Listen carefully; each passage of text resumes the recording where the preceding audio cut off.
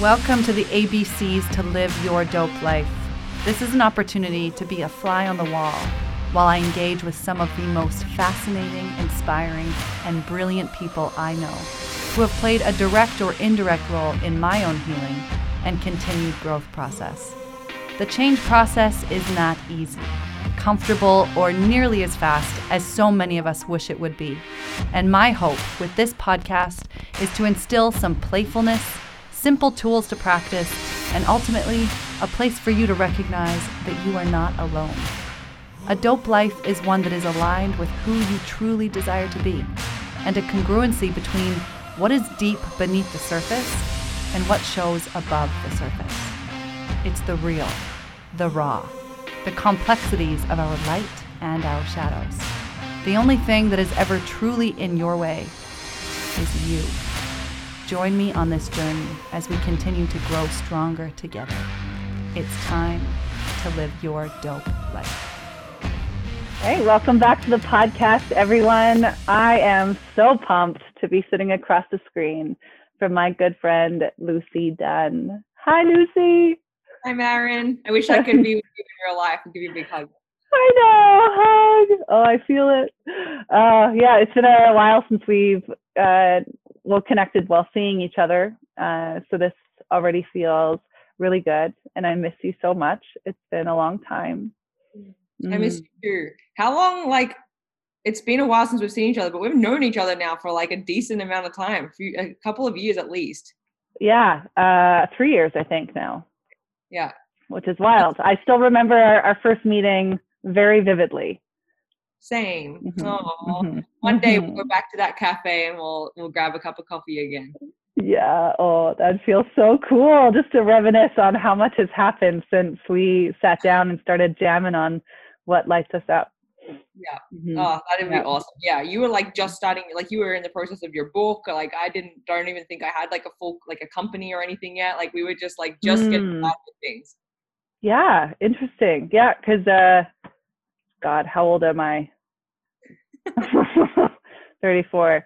Yeah. So 3 years ago would have been right when I was getting ready to publish the book. So yeah. That's very fascinating. A lot happens in 3 years. A lot has happened. Mm-hmm. Well, with that in mind, you were on season 1 with me, and we did some introductions of how we know each other and what you do. And I would just love to give you a little bit of space to speak to that again, but in a new way. What's new? Where are you now? How would you describe what it is you do and what lights you up?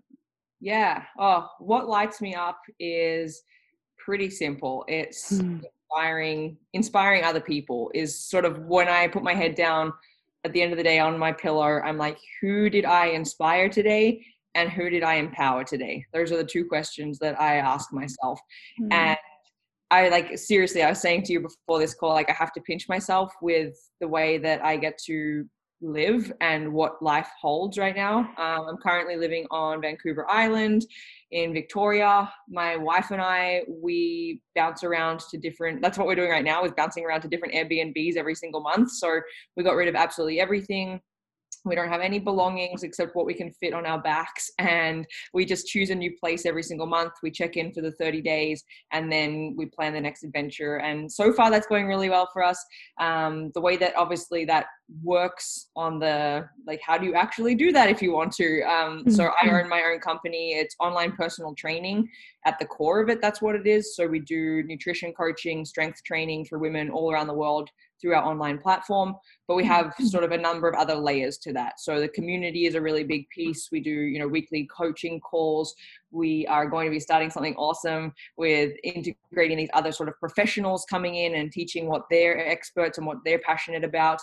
And really we just focus on, again, I'll go back to it, inspiring and empowering those people to live their best life. And it really comes back to my own weight loss struggles, my own weight loss journey, struggling with an eating disorder. All of these things I truly believe happened because I needed to learn from them. I needed to go through them and grow through them. And I'm still every single day noticing little things where I'm like, is that something from, past behaviors coming up? Or is this something that's just because I know and I'm educated? So there's all these different layers to it.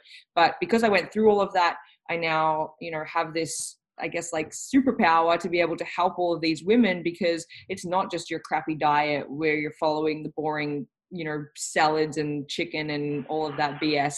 And we're not just doing cardio on the treadmill. Like, we do things differently, so we achieve these incredible results. And essentially that's what I get to wake up and do every single day. But there's a lot of fun time in there as well, just with the way that it's being built and the way that it's structured, because life is also for living, and not just, I didn't want to just get to 60 and retire. I kind of was like, why do I have to wait until I'm that old? Like, why can't I live an awesome life right now? So that's what I'm trying to do, and every day it's just like get up and do your best with it. Oh, it's so good. You inspire me, Lucy. I'm out to the island, Maren. Come on, it's the place to be. I know. I was Andrew and I had talked about, as we said, we were going to come out and visit, and then with the numbers of COVID going up and down, for us it's been so much easier just to stay closer to home. So but I do have other friends in Victoria and Kelowna, and my grandparents live in Victoria, so we'll definitely be it'll be happening soon. Yes. I love it. And to be honest with you, like, this is going to sound so silly, but like, we were living so we'd moved from Calgary, where we'd lived for like the last 5 years. And then we were planning to go to Australia. That couldn't happen. So then we'd already got rid of everything, because we were like going to put our backpacks on our back. And I'm like, okay, well, now we don't have a house, and now we don't have like anything. So what are we going to do? So we moved to sort of, this remote location, and it's just wild, because when we were sitting there, Kelsey, my wife, had this little bit of a breakdown of like, I don't want to be here. And it was a lot to do with the winter and the snow that was coming. And like, we got rid of all of that winter stuff, ready to just be living in summer. And so she sat down this couch crying, and she's like, I want to move. I want to go somewhere. And so then we pull up, okay, what are some of our options, trying to explore this. And we essentially just on a whim, like, booked this place, not knowing where it was really. I didn't even know, okay, this is going to sound so silly, and I'm just totally okay being vulnerable and sharing it.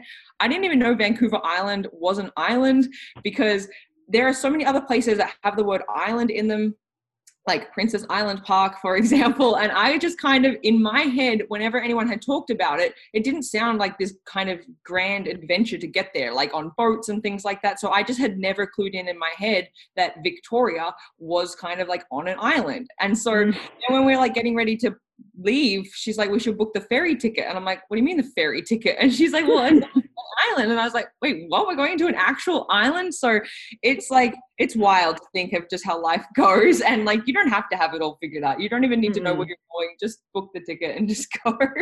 Yeah, I love that. Yeah, you just thought it was like a bridge. Like, just walk across this bridge and we'll be on Vancouver Island.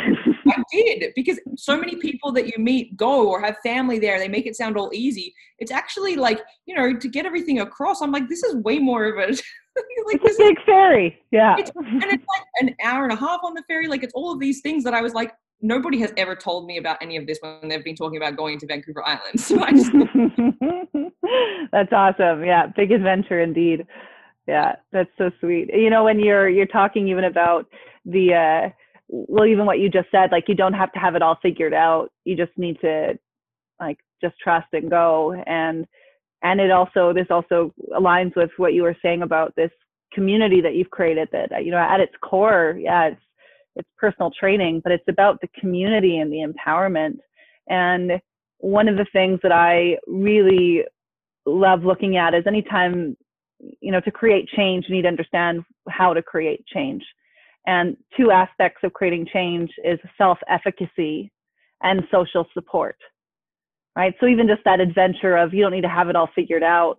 Well, you guys are at that point where, you know yourselves. There's a self-efficacy of like, I trust and I have faith that I'm going to figure it out. And that is what allows you to counterbalance the discomfort of uncertainty.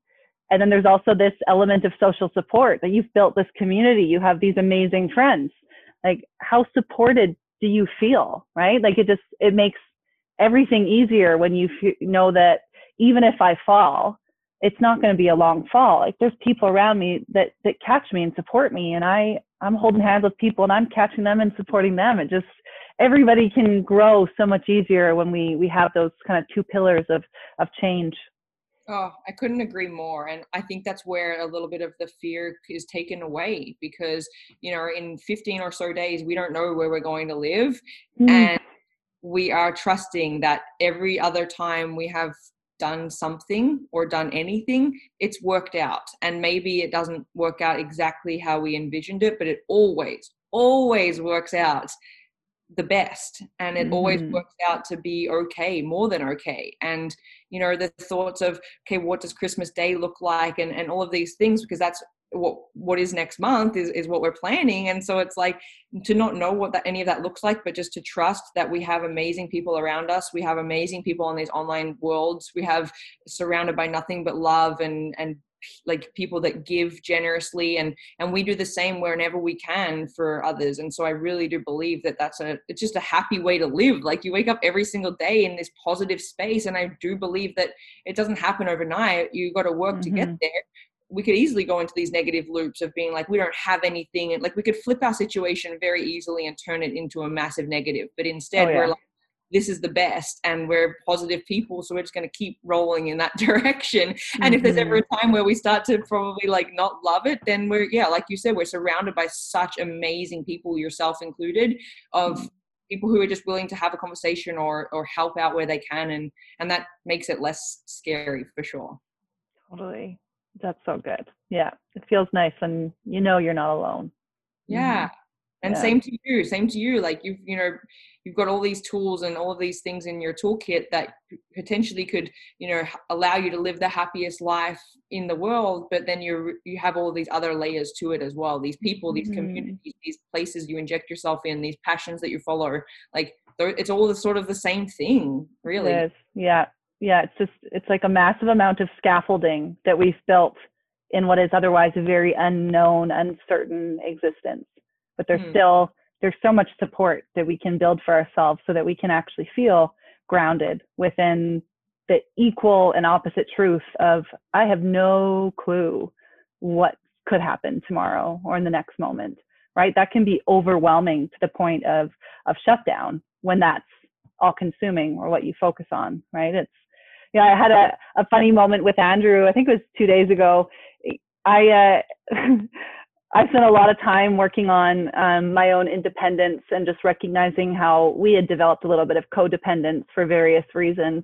And, which is not all bad. Being in a relationship, being in love, like there will be a little bit of codependence that creeps in occasionally. And so a couple of days ago, he ended up pointing out, or I was telling him he should read more of something. I can't remember what. It was something along the lines of personal development and just being a little bit pushy in that moment of like, you should, it was this breath book by James Nestor. And I was like, you need to read this. You need to understand it. And he was like, I don't have room in my brain for that. He's like, all I do is, he's a financial planner. So he's like, I want to know real world affairs. I want to be up to date on what's happening. I don't have time for this. And then he turned it back on me and he's like, you should be learning about finances. He's like, what if I like die tomorrow? He's like, you're going to be useless. Like it was just really interesting of this perspective of like, you will not be able to function in the world if I'm not here to support you in the world of finances. And in terms of just like, he takes care of our finances. We're both financially successful in various ways. But it was really neat to notice that and hear him say that. And then my response to him was like, I'll be fine. I was like, do you know how many people that I love and that love me and that I could just live in their basement for a little bit and like figure it out? Like there was no fear in me. And he was a little bit shocked of like, it sounds like you don't care if I die. I was like, no, I would care. I would really be sad. But I also know I'll be fine. I'll be able to function. I don't need you to survive. Like, and then I asked him like, well, what would you do if I died? And he's like, I would die the next day. It's like, okay, there's still a little bit of codependence going on there, but it just was really good feeling for me to sit in that and watch his kind of fear perspective and just recognize like, yeah, I'll have to get a new financial planner. That's for sure. But I'll be fine. I love it. I absolutely love it. You're hilarious. Just like sitting over there being like, okay, what else do I need to do to keep marrying around? Yeah. Yeah, exactly. That's why he makes dinner most nights. Yeah. Still some. Well, and speaking of food, yeah, this is, when we were connecting on what to chat about, and I know in a lot of the videos you've been sharing, you've got a new YouTube channel, which I've seen some of the videos. It's very awesome. I love that you're doing that. Your information on macros is something that I really enjoy listening to. And for me, it's something that I need to be reminded of. And there's still more for me to learn, of course, when it comes to nutrition and macros in general. And then I was listening to one of my new neuroscientists, Andrew Huberman, and he shared this quote that serotonin, dopamine, acetylcholine, and oxytocin are the macronutrients of our experiences.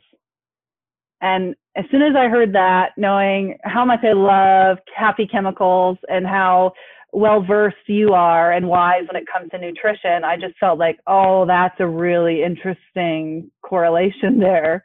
And as I mentioned to you, like, I don't know if this is really going to integrate, if there's going to be some parallels. But I love how adventurous you are and how willing you are to just kind of like dive in and see what happens in this conversation of what kind of dots we can connect or where there are gaps, to just allow ourselves to be maybe in that place of like, I don't know, and just like see what happens from there. I'm really excited to dive into that with you. And so I'll give you the stage here to share what you feel compelled to share when it comes to like, what are macronutrients? How does that show up in your coaching? Any kind of trends or patterns you notice? Absolutely anything. Yeah. Oh, this is loaded. And I'm so excited. I love when our two worlds collide, because I feel like our whole friendship and we've worked together on a number of projects, and like everything that we do, even though we are in like somewhat separate worlds, there's so many overlaps. But when the same word is used, I'm like, oh snap, like we got to talk about this. And so, yeah, I mean, for people that are listening and they're like, I have no idea what they're even talking about right now, or that maybe they know way more on your world and the macronutrients and how that's like all playing into, when our brain is releasing those happy chemicals and all sorts of fun things there on the food side, for people who have like no idea what this is about. Because to be honest, 90% of my clients they've maybe heard the word before, but when asked to explain what it is or define it or what that would look like for their life, it's, no idea. And that's okay, because it's not part of, I guess, our culture as much as something, for example, the word calories. When I say calories to people, all of a sudden things come to their mind. They either know how many they should be eating. They know that they should, potentially be eating less than they're burning every day if they want to lose weight. Like they tried this program one time and it had this many calories included on it. Like, this is the sort of lingo that's coming up when we're talking calories.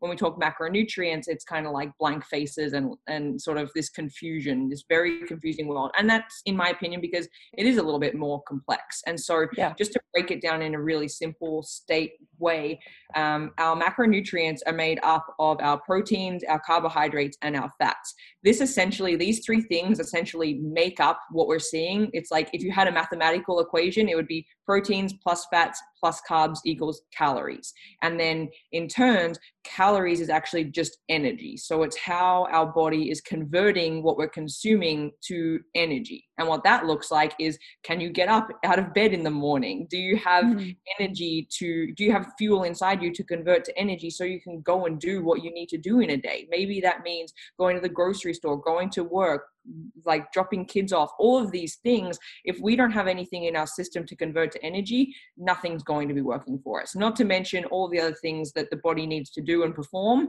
to keep us in that happy, like optimal state. Those are just not going to happen, let alone the things that we need for energy, like, the tasks that we need to perform in the day. Your body's also going to show up in, losing hair, bruising, skin, funny colored skin, huge bags under our eyes, like all of these other things are going to show. So there's like sort of these physical symptoms as well. But on a simple level, proteins, fats, and carbs is where it's at with macronutrients. Now, every single person has a different level where their body will be the most happy and like satisfied and performing at its optimal state when you're consuming this certain ratio of macronutrients. Every single person has a different level.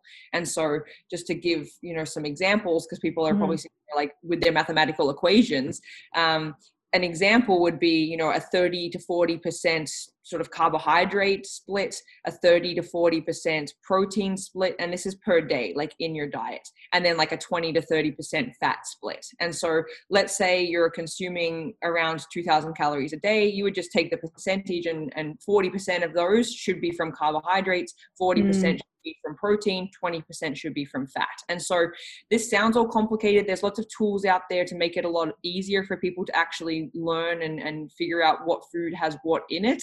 But the biggest thing that I'm seeing is, especially for women, when we come from the counting calorie world, we are extremely undernourished. We are under eating for even our office jobs where we're sitting at a desk. We need to be consuming more food. And when we put attention to macronutrients, not only are we often consuming a lot more food, we're consuming a lot higher quality of food, getting those nutrients in our system that our body is like, okay, this is what's up. I feel good. And that translates to what your goals are. For a lot of people, it is weight loss. For a lot of people, it is having more energy. For a lot of people, it's developing that toned muscle. And so when we think about macronutrients, it's just like this gold star program towards all of these other goals we're trying to achieve that we're just not going to get when we're looking at tracking 1,200, 1,300 calories a day.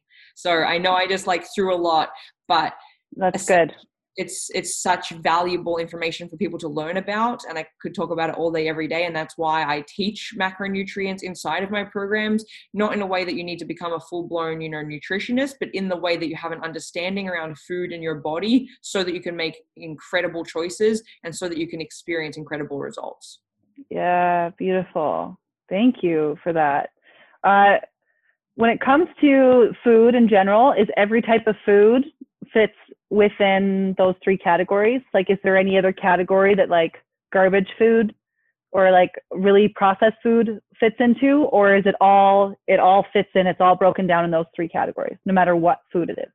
Great question. So it's always going to be broken down in those categories. The question is, those junk foods, and I'm doing quotation marks, are where will they show up with those macronutrients? So potentially they will have 0 grams of protein in them and things like this. So when we're looking about where we need to be to have our body happy with these macronutrient levels that we're consuming, it's not to say that we can't have those junk foods. It's not to say we can't have those, less nutrient dense foods.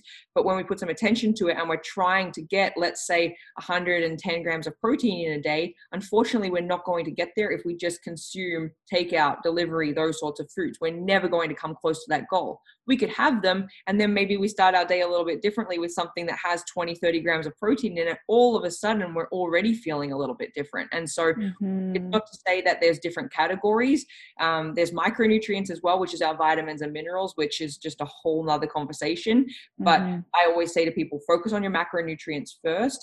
All of a sudden, when you're putting some attention towards it and what you're actually consuming and bumping up both the proteins, the fats, and the carbohydrates to a level where you should be at, you will notice incredible changes versus, the calories just don't tell the whole truth, because something could say 0 calories and it's got all sorts of other things layered into it.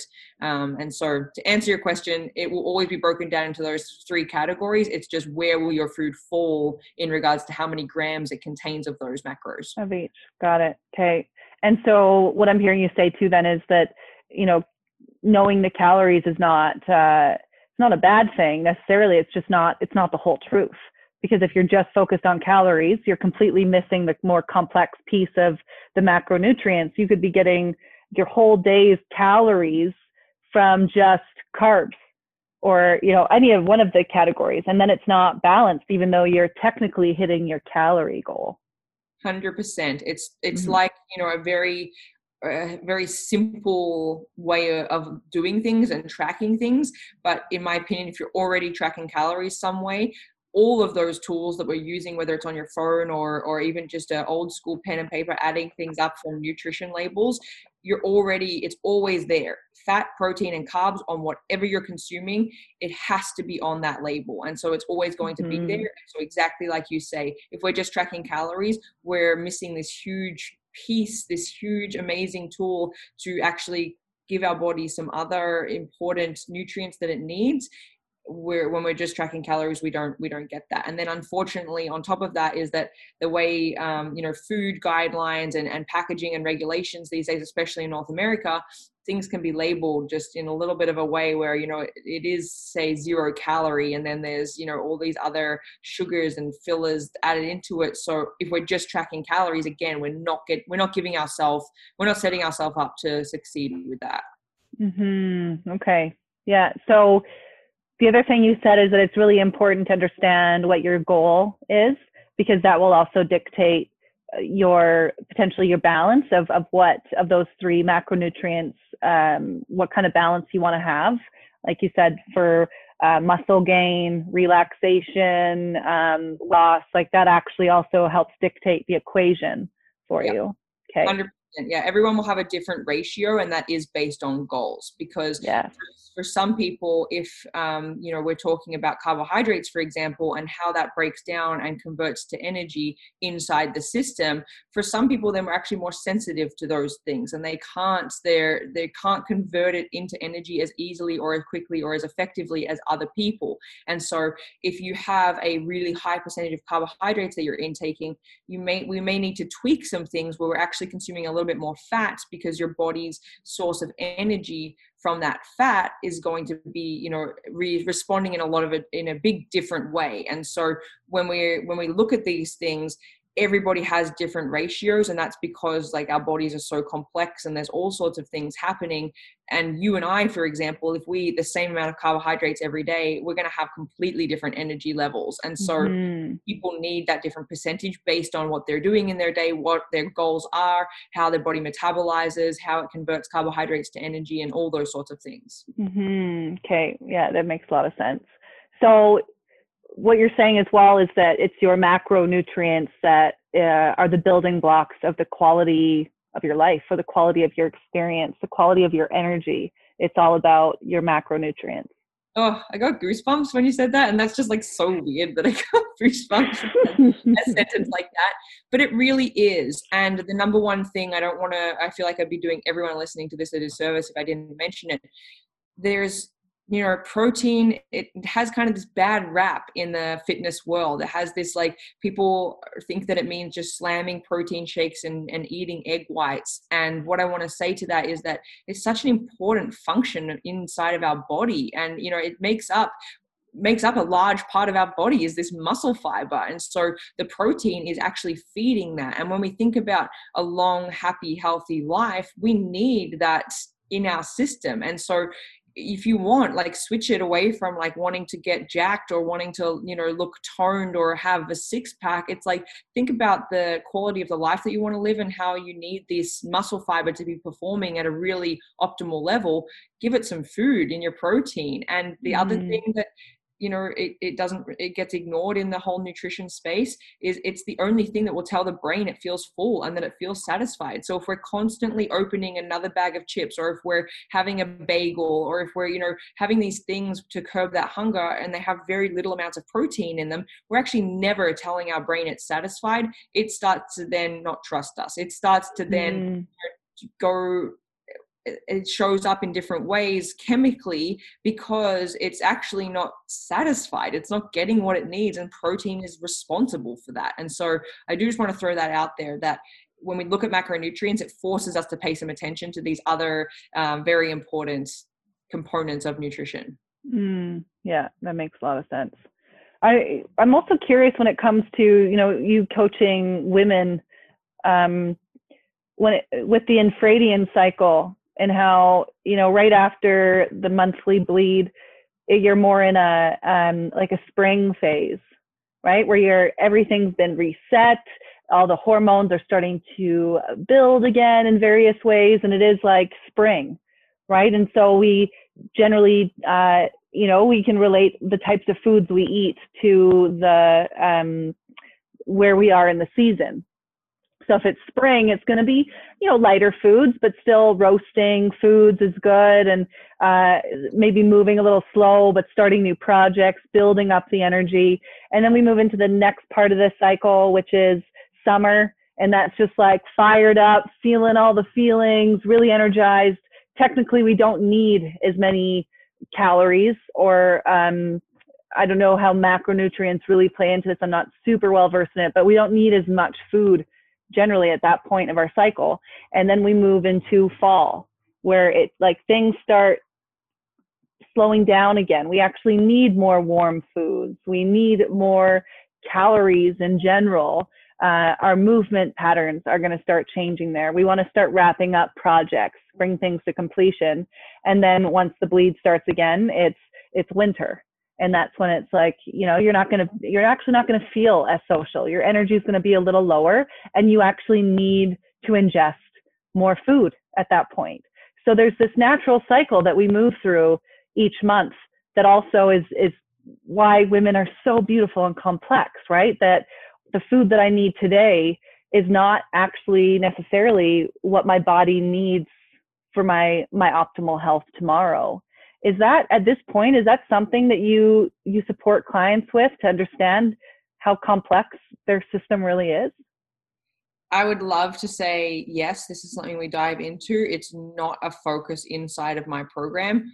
Obviously, there's tools and support and options for people to have these discussions on things like coaching calls and inside their program, with little things added inside the app to help them be aware of these things. I would say more commonly what we're seeing is just a healthy discussion around it, whether that's inside of a Facebook group or whether that's just in the chat bubble, as far as their coach goes. And so what that looks like is that we don't deny ourselves of food. So if we are inside this 8-week program, which is the only program that I offer, if we're hungry, we eat. And we just learn to make different choices when we are hungry. And so when our estrogen levels are different, when we're coming up to that time before our menstrual cycle, we're lower in energy, we're hungrier, and so we have to eat. But what I'm a believer of is, if we actually are very consistent with the macronutrients that you've been, it's been determined that work best for you, if you have a lot of consistency around that, what you're actually going to notice is that your periods are different. They're actually they are a lot nicer to deal with even when you have more nutrients and vitamins and minerals in your body. And there's especially certain foods that you can eat around your cycle to support that, but that's also going to translate into just feeling better in general, less cramps, less water retention, those sorts of things. So it's definitely trickled inside of the program to educate, but it's not like a core pillar that we focus on. And that's just because I never want to overwhelm anybody. I don't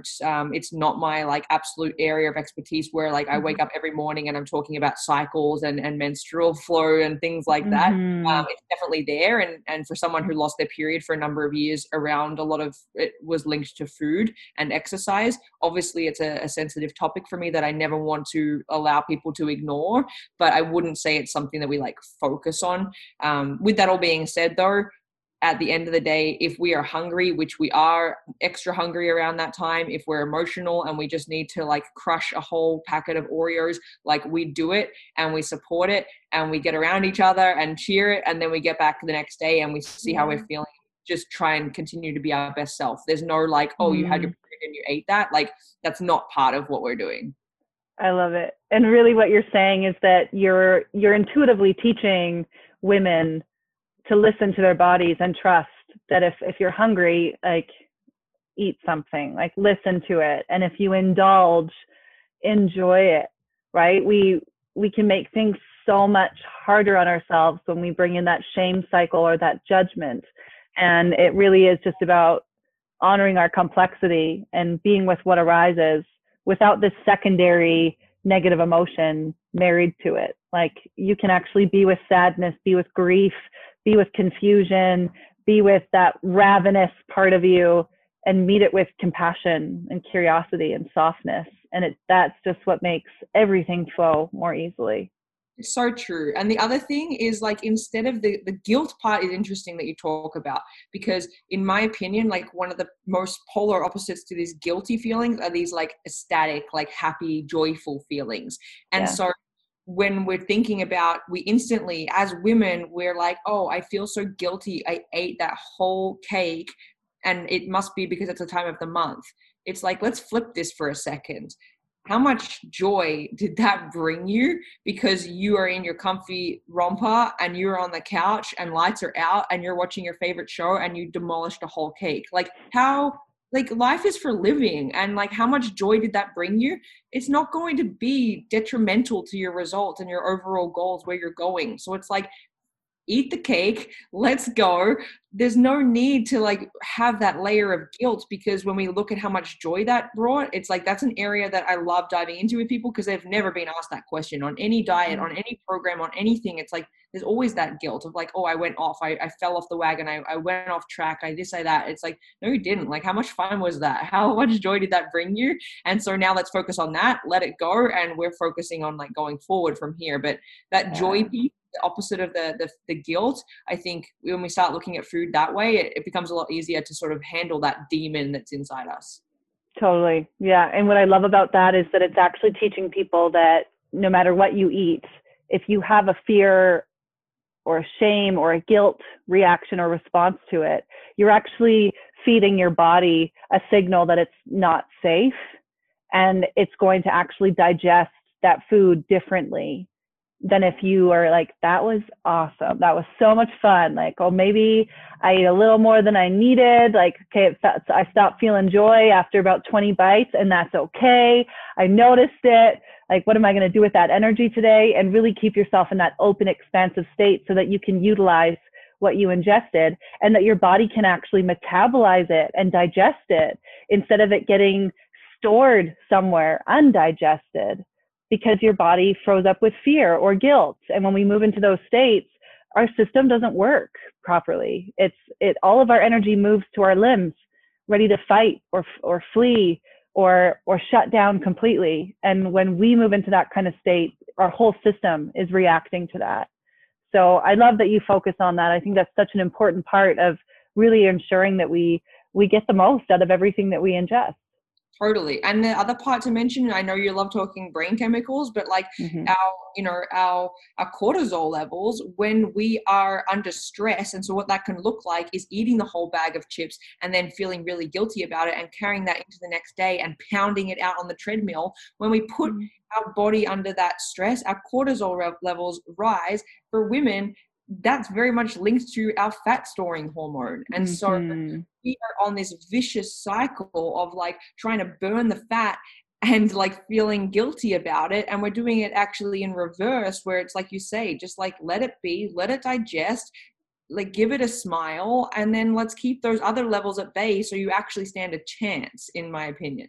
Yeah, that's it. So wise. Yeah, because even that, the image of like just banging it out in the gym, like, yeah, that's really intense. There's a lot of cortisol in your system when you're doing that. So if you're meeting intensity with intensity, you're amping yourself up, and you're not giving your body the space it needs for that rest and digest. Like, you're not digesting food, banging it out in the gym. Like, that serves a completely different purpose. It's, I love just being able to bookend experiences of even these positive stress exercises of taking a cold shower every day and doing really activated breath work every single day.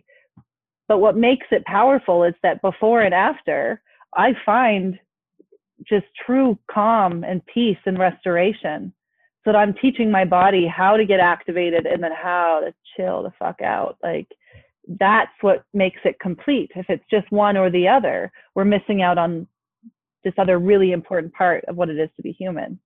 Oh, so true. And it sounds, I understand that sounds lovely to people listening. They're like, I am going to do that. But how do you get from where you are right now with your busy life and your stressful life and everything going on? And I will just say, like, it takes some time. It takes some work, and it takes trying it out a little bit and falling and failing and crawling and getting back up. And so, you hear Marion and I speaking about this, but we've been in this work for years and years and years. And we're still learning and we're still growing. So for people wanting to like try that on for size, just be patient and obviously reach out to us if you need help or support, because we will talk about that till we're 95 years old and blue hair and living our best lives. But it's like, don't try and expect it to go from where you are right now to being able to have that, in my opinion, that sort of control and awareness, because it takes time to learn that.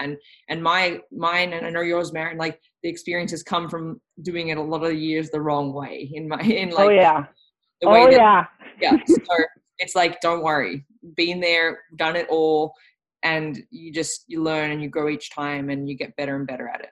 Yeah, so true. Like that's how you really understand the map, right? If you only know the exact one route that gets you to where you want to be, like, well, that's great when all conditions are perfect and you have control of everything.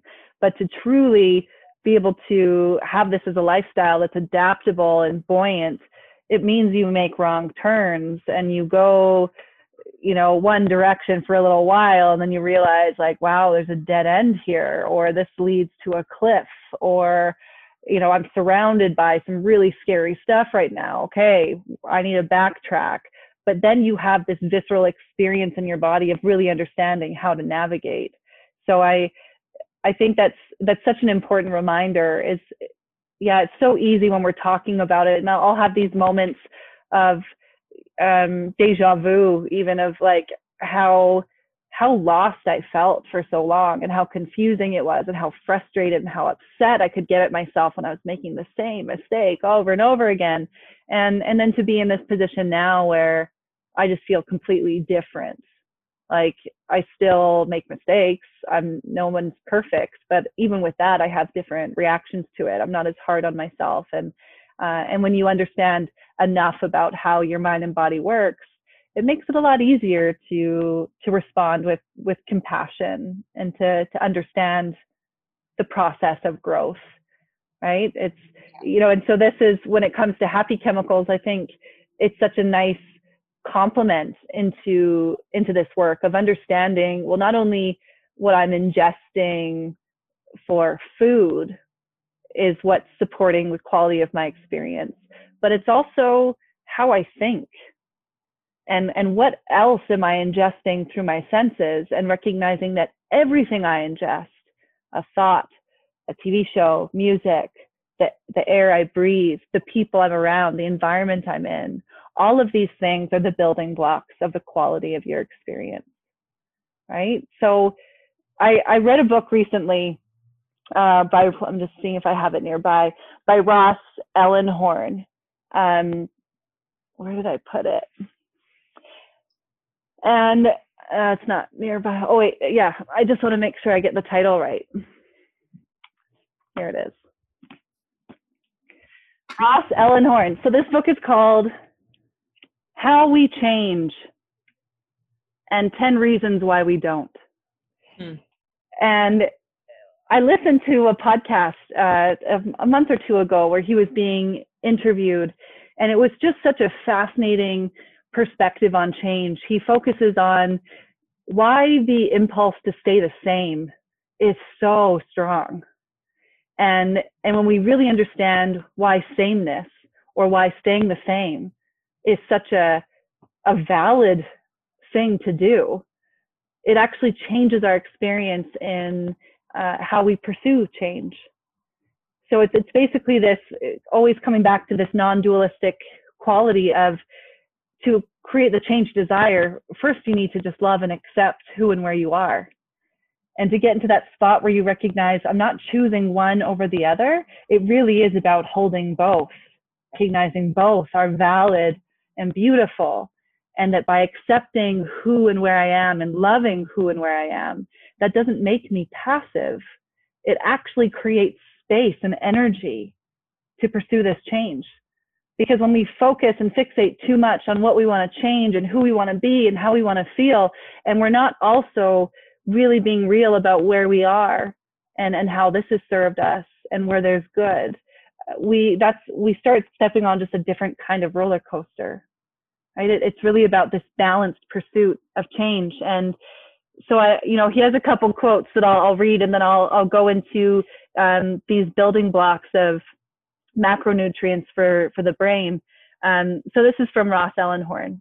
He says, as the science on resources shows, when you don't feel you belong, you don't have a purpose, and you feel you lack a role in contributing to humanity's projects, and thus don't know whether you are worth something to others, your social organ becomes parched, begins to malfunction, and you lose motivation and fortitude.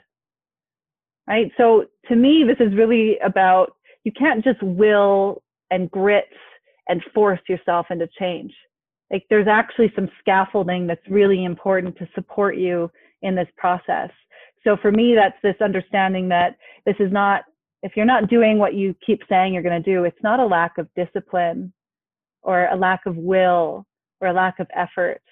It could be that you don't feel you belong, or you don't feel you have worth, or you don't feel supported, or you don't feel resourced, or there might be a fear of, well, if I create this change, then people are going to expect me to always show up that way. And that's scary. That's overwhelming. Like, there's so many complex reasons why we kind of get in our own way, which I just find so fascinating.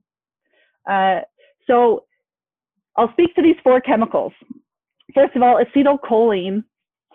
This is one that I hadn't really focused on in the past. Like, even in my book 3 years ago, I talk about dopamine, serotonin, and oxytocin as really important chemicals.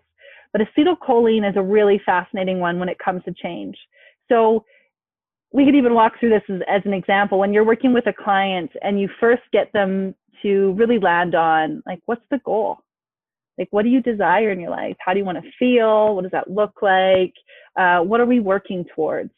So that's the first really important step to change. And that's when this chemical acetylcholine is released, and it starts to coat these neural pathways that you just lit up with desire, right? So really seeing where I'm going, what's my goal, that's acetylcholine. It starts to just coat those pathways, almost like leaving a crumb trail of, like, this is what I want. It just starts to highlight it.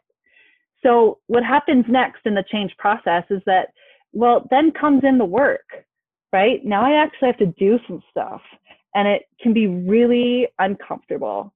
And there's agitation, and there's confusion, and there's frustration.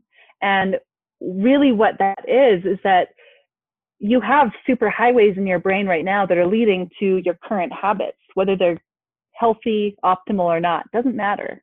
If it's something you've done in the past continually, there's a superhighway to it. And so when you start doing something different, practicing a new habit, trying on something, a new perspective, that's the agitation is your brain being like, oh, what's going on? Like, there's a superhighway going over here. Why are you being so inefficient with your energy and trying to pave this new pathway, right? To the brain, it's going to resist it. It doesn't make sense. It's discombobulated. It doesn't flow the way this other habit flows. So agitation and confusion and frustration is actually a really important part of the change process. And for so many people, that's where they bow out, because, like, oh, this is hard. Like, and then we go into stories of, I don't have time for this. This is too hard. But to recognize it's not always going to be hard. This is actually, like, respond with, oh, it's working. Like, it completely changes your experience in it suddenly, to recognize this is an important part of the process. So after some agitation and frustration, whether it's for a few days, a few hours, it can ebb and flow here as you continue to change. But eventually, for some people, they'll tap into more of a sense of flow within their activity. Whether, again, it's on that same day after you've stayed with it for a little while, or it could just be some days it feels like flow, other days it just feels like agitation. So the really important part here, and this comes from Andrew Huberman, is he says, for the change to actually set in, it happens in the restoration after the effort. So those pathways that were just coated with acetylcholine, that's the first step of neuroplasticity. But if you don't go through the agitation, the adrenaline, the uncomfortable nature of it, and then move into restoration with simply toggling your eyes side to side to let your body know you're safe, or do a meditation or a yoga nidra, have a nap, get out in nature, do something that then really downregulates your nervous system, that's actually when the neuroplasticity takes effect. That's when the change actually happens. So for people who get stuck in this like hustle, hustle, hustle mode, they're actually doing themselves a disservice.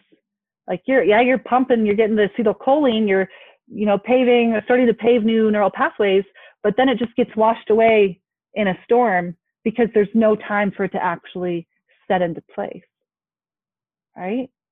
So that's acetylcholine of understanding the process of change, and a building block of your experience is that really interesting high and low of creating change.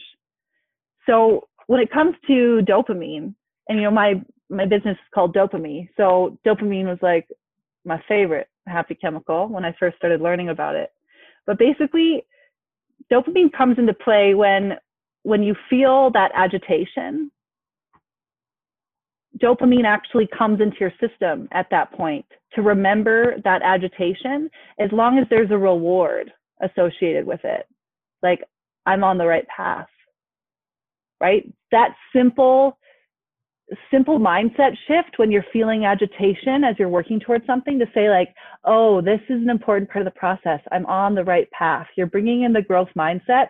You're actually bringing dopamine, releasing dopamine in your body. And then your body actually remembers that form of agitation as important because it leads to the reward of I'm on the right path, right? So dopamine is really a reward system that motivates you and keeps you going. And so in those moments of agitation, when you can actually like settle and remember I'm on the right path, this is the way that I change, that actually buffers down the adrenaline that otherwise would make us stop. It becomes too much. It buffers it so we can keep going. Like, dopamine is what allows us to keep going, what allows us to keep moving, what allows us to stay motivated, to see our goal and keep recognizing I'm one step closer, right? So dopamine is such a good feeling. It's the joy of finding or seeing what you seek, right? Evolutionarily, it was like, I'm working hard. Maybe I'm a hunter-gatherer looking for berries in this example, and then I find a patch of berries, and I just get lit up with excitement. And now my mind and body has a map of how I got to these berries, right? That's what it's for. It's to help us survive.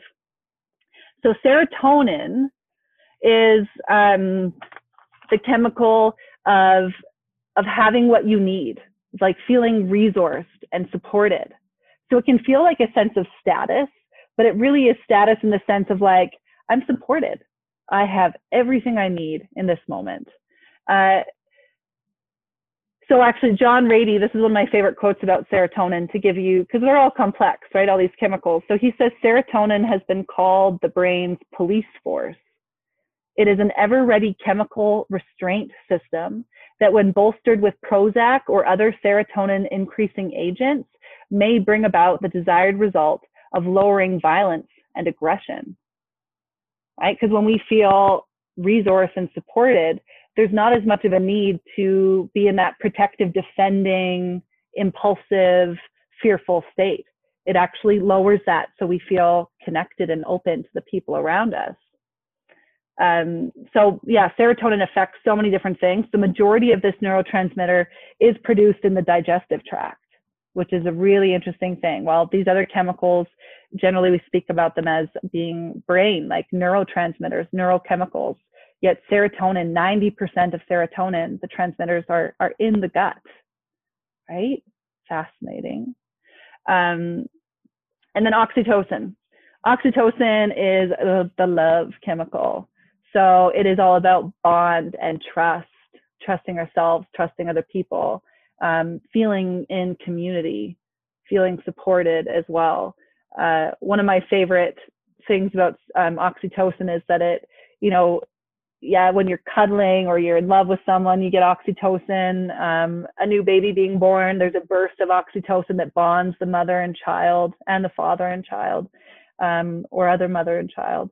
And it's also produced, I think we've done this before back in pre-COVID days, the 20-second hug, right? When you really are just like holding someone heart to heart and like feel connected, that boosts oxytocin. Like you just feel open and connected to that person. So there are different ways to produce all of these on a natural basis, like different micronutrients. But in general, what they all have in common, meditation. And like it's what we naturally produce when we find ourselves in that flow of working towards something and then allowing ourselves to rest and be connected and open. These are just natural chemicals that our body will, some people of course have disorders that get in the way, but in general for most people, yeah, so that was a lot. I'm curious to hear what stood out to you, or what comes up for you after listening to me go off on that for a little while. I love it. And I don't know if it's just because I'm in like client headspace right now, just because we've been talking about, you know, macronutrients and things like that. But it's very interesting because I almost for every single client notice the similar trends that you've been speaking about. You know, they're excited about something. They're like talking to, you know, the community or me about what their goals are and what life would look like if they actually achieved those things. And so that's like the beginning. And then there's this part where it's like, this is hard. And I always say to people, give me 2 weeks, like lean in, trust, learn, don't be perfect. Like, but in 2 weeks time, I assure you, if you're not loving this and you want to reevaluate everything, you can, but just do your best for 2 weeks. And it's normally that time frame where people are then seeing things, they're noticing things themselves. They're no longer just believing, you know, a testimonial that they've read or someone sitting on the other side of the screen from them telling them this is how it's going to go. They're actually feeling that and noticing that. And so it's that kind of like you were saying, that kind of like, oh, I'm getting that dose of like actually believing this, and that little thing of like, oh, I found the berries, and like they weren't just telling me that they were there. I found them with my own, you know, hands and my eyes. And so it's just very interesting to see you take it on that journey, and I can see it translate so much to the people that I get to work with. They are very much in every single one of those parts of their brain, like those chemicals go down for them. And I truly believe that over time, you just get better at recognizing them. You get better at responding to them and processing them. And myself included, there's still layers of it where I'm like, oh yeah, that is why I did that. And it's because of this. It's not because of, you know, necessarily even a habit. It's because of that like powerful brain chemical and that neuron that's like wired that way. That's exactly why I responded in that way. And it sort of, you just become more aware and able to process. But it's very interesting to see how they all kind of work together and how they're all very equally as important. But gosh, in a busy world, it's so hard to really realize what's all going on in that like complex matter.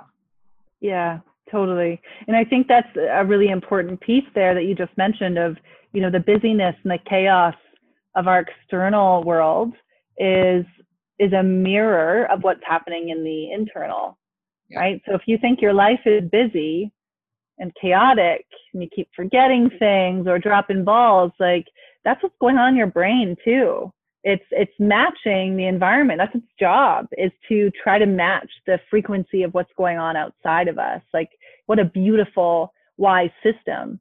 And it also, for me in the beginning of learning all this, there was a lot of moments of like, oh no, like if my body is matching my environment, and if this chaos I'm perceiving in the world is actually more of a mirror of the chaos in my mind, like that tells me that I need to start taking more responsibility of creating space to actually slow my internal pendulum down, slow my brain waves down so that I feel more organized and coherent. I can trust my body more because I know when I'm calm and relaxed, not all day, that's not what we need, but moments of that the inner healer actually just like does its job. I don't need to try to heal. I don't need to try to create all these chemicals. Yeah, there's lots of things I can do, of like certain people to be around, practices, foods to ingest. But when it comes down to it, it's all the same stuff. Like when you look at what's a healthy diet, what's a balanced healthy diet, your macros and your micros, you're gonna be getting all of these happy chemicals through your food.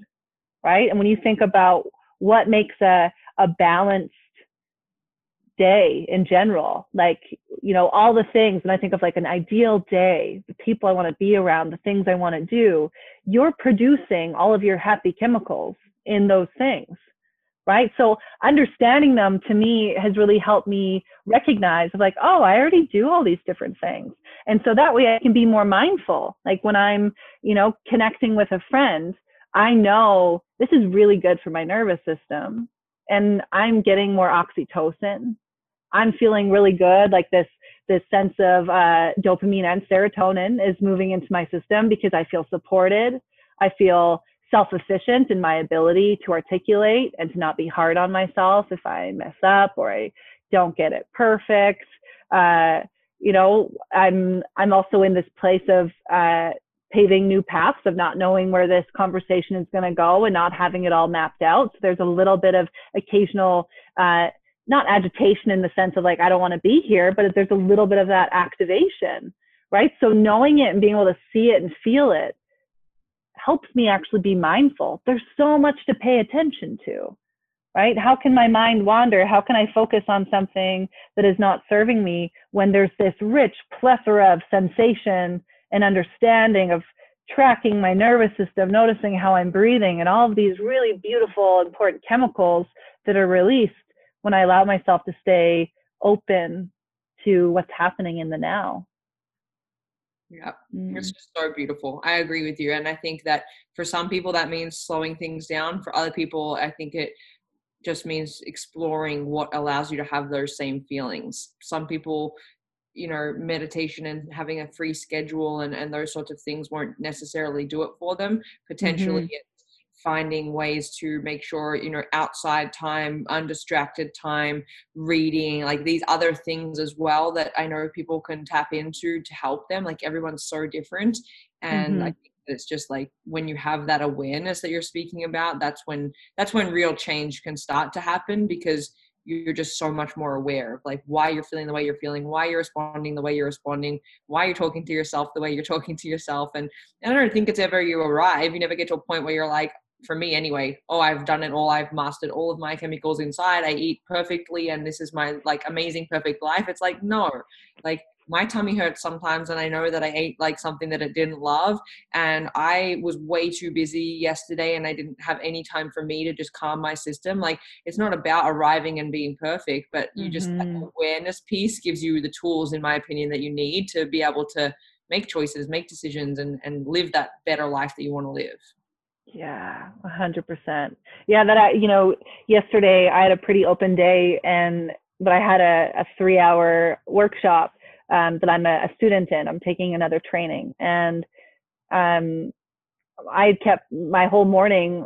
I was reading and writing and very engaged and actually quite activated without realizing it, because I was so focused and so in on what I was doing. And then I went and had a workout and like was lifting weight and listening to this really inspiring podcast at the same time. And these are all really good things, but I was still in this like escalation of activation. I hadn't taken the time to like really ground myself, which is, for me, it is a lot harder when it's the good feeling of like, no, I feel really good. I feel really energized, but there's still activation in my system. So as soon as I sat down at 2:00, it was like, showered quickly, and it was like 1:59. So I'm like rushing and, ended up being a few minutes late. So when I turned it on, I sat down and they're catching up, and I could just feel as I sat down and looked at these 10 beautiful women for talking about myofascial yoga. And I was like vibrating, and so when we were going through and doing our check-ins of, what stood out from you yesterday.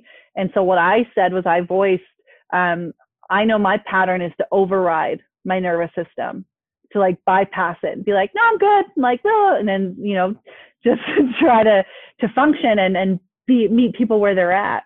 And so for me, it was this beautiful opportunity to voice that of like, I know this is my pattern and I am feeling really activated right now. And like, even more so because everyone is so chill. So for me to go from activation into like watching everyone's pendulums moving so slowly, it activated me even more because it was such a leap to try to get there. So by voicing it and then saying like, I don't remember anything from yesterday. I'm just trying to get into my body and get grounded. And it was so well received. And then it gives everyone else permission to go like, oh, like, where am I at?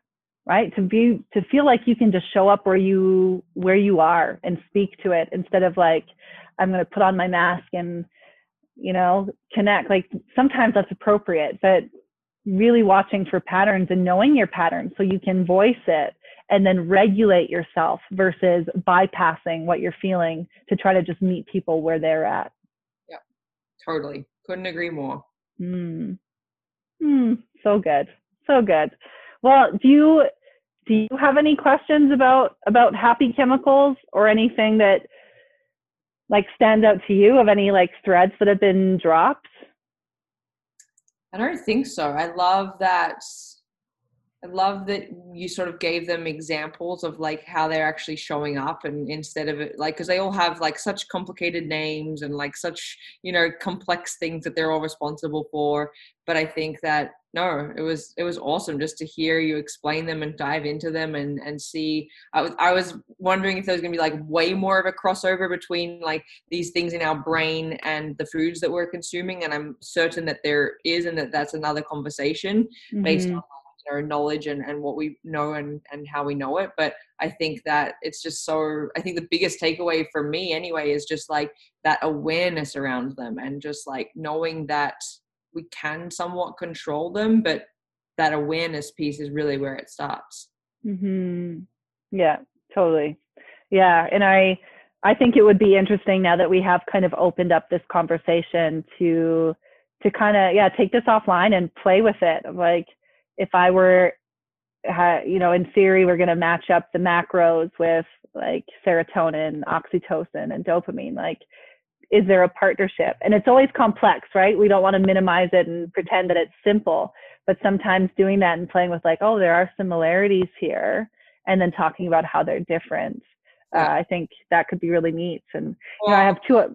Sorry, yeah. Just one of the things that I know from, struggling with an eating disorder, and more specifically, a binge eating disorder, one of the biggest things that makes it so hard to break from a binge is because of the chemicals that's being released in your brain when that action is happening. And so for me, one of the biggest things that I struggled with was when I binge and have that episode where I consume, 20, 30,000 calories at once and completely numb, it's actually releasing a chemical for me in my brain that was happiness and that was like joyful. And so when I then am in a state where my body is searching for that because it wants to keep us happy, it wants to keep us safe, it wants to keep us in that state of mind, it really wants to go back to that binge. It really wants to go back to that food. And so to break that is extremely difficult because it's the power of those chemicals. And so this is not just some like pink fluffy chemical stuff that's going around. This is some powerful things that, for me, was a part of struggling with an eating disorder for so many years and not being able to get away from it because I actually didn't have in me the power or the tools or what I needed to break those patterns. Even though I tell myself every single morning I wake up the next day, I'm never going to binge again, I'm never going to eat that much food again, I'm never going to numb out in front of the fridge, I couldn't outsmart my brain. I couldn't tell myself because it's such a powerful chemical and tool. And it was your survival mechanism, right? I can relate so much. I had also a many different forms of an eating disorder, but binging was part of mine as well. And why I fell in love with dopamine was this understanding that when I feel certain things, my body had learned that, well, food makes me feel good, right? It was like, that was the reward of like, when you feel this type of agitation, my brain and your brain was leading you towards like, well, here's your berry patch. It's the numb out in front of the fridge. And it did feel good. It felt like it satisfies initially, but then it becomes this spiral of moving out of control. And it's like, oh, the next bite might feel good too. But the thing with happy chemicals is that that first bite, like nothing beats the first bite. And so then we start chasing that feeling like it's the next bite, it's going to be the next bite. And that's just not how it works, right?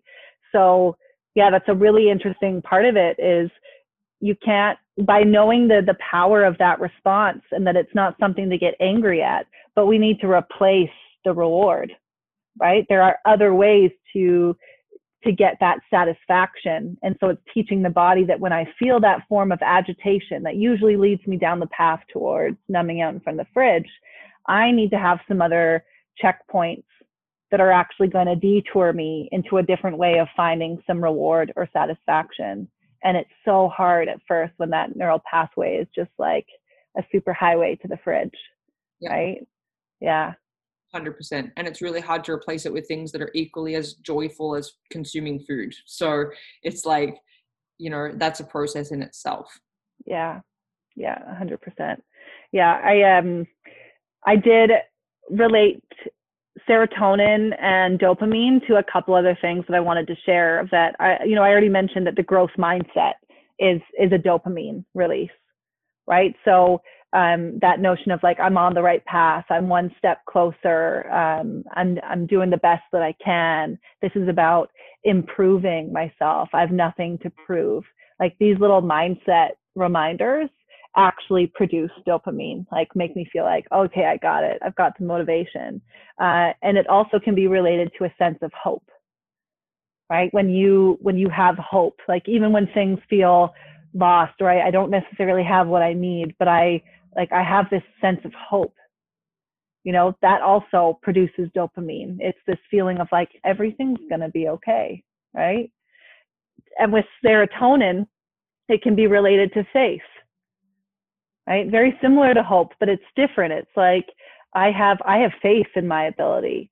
Like there's some action behind that of like, there's this trust, this faith. It's that balance of the self-efficacy and the social support.